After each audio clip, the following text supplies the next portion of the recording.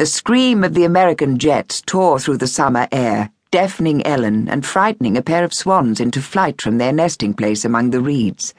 The swans took off for a short distance, then skidded down awkwardly like water skiers in a flurry of dirty water, only inches from Ellen. She went on emptying sand out of her canvas shoe, bracing her hand on the scorching paintwork of the upturned boat as she balanced on one foot. She was vaguely disappointed that close up these dingy birds were not snow white as she had always supposed. "I don't like their eyes," she thought uneasily. "Why are they looking at me like that? It's as if they can see right through me, as if I'm not really here at all." Then a shadow slipped between Ellen and the sun.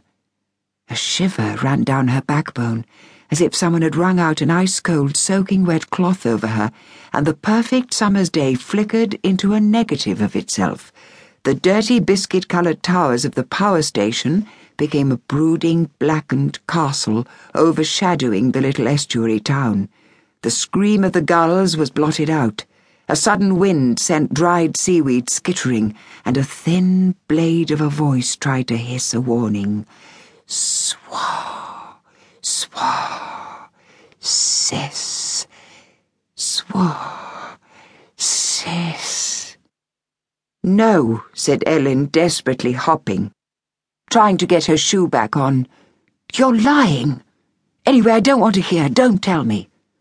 She had no idea what she was saying, only that in the split second of chill and darkness, a struggle of some kind was going on, and it seemed that Ellen won.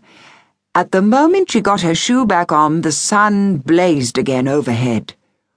Perhaps it's my new specs. They don't work properly, she thought. Her goose-pimpled arms slowly returned to normal. The gulls carried on, shrieking scandals. The two swans continued sailing up the oily waters of the estuary, and Cass, Ellen's mother, still hummed as she sauntered along the street that led uphill from the quay. She was taking a reel of film out of her camera while she waited for Ellen. She'd been snapping pictures of the houses they'd seen to show Ellen's father when they got back to London. Cass had been in a wonderful mood ever since they'd arrived. Now, with her skirt of dull rose flapping against her long legs, her fair hair blowing across her face, she was the picture of contentment. Yet, for some reason, every time her mother said how happy she was, that all the family's dreams were coming true at last, Ellen felt scared to death.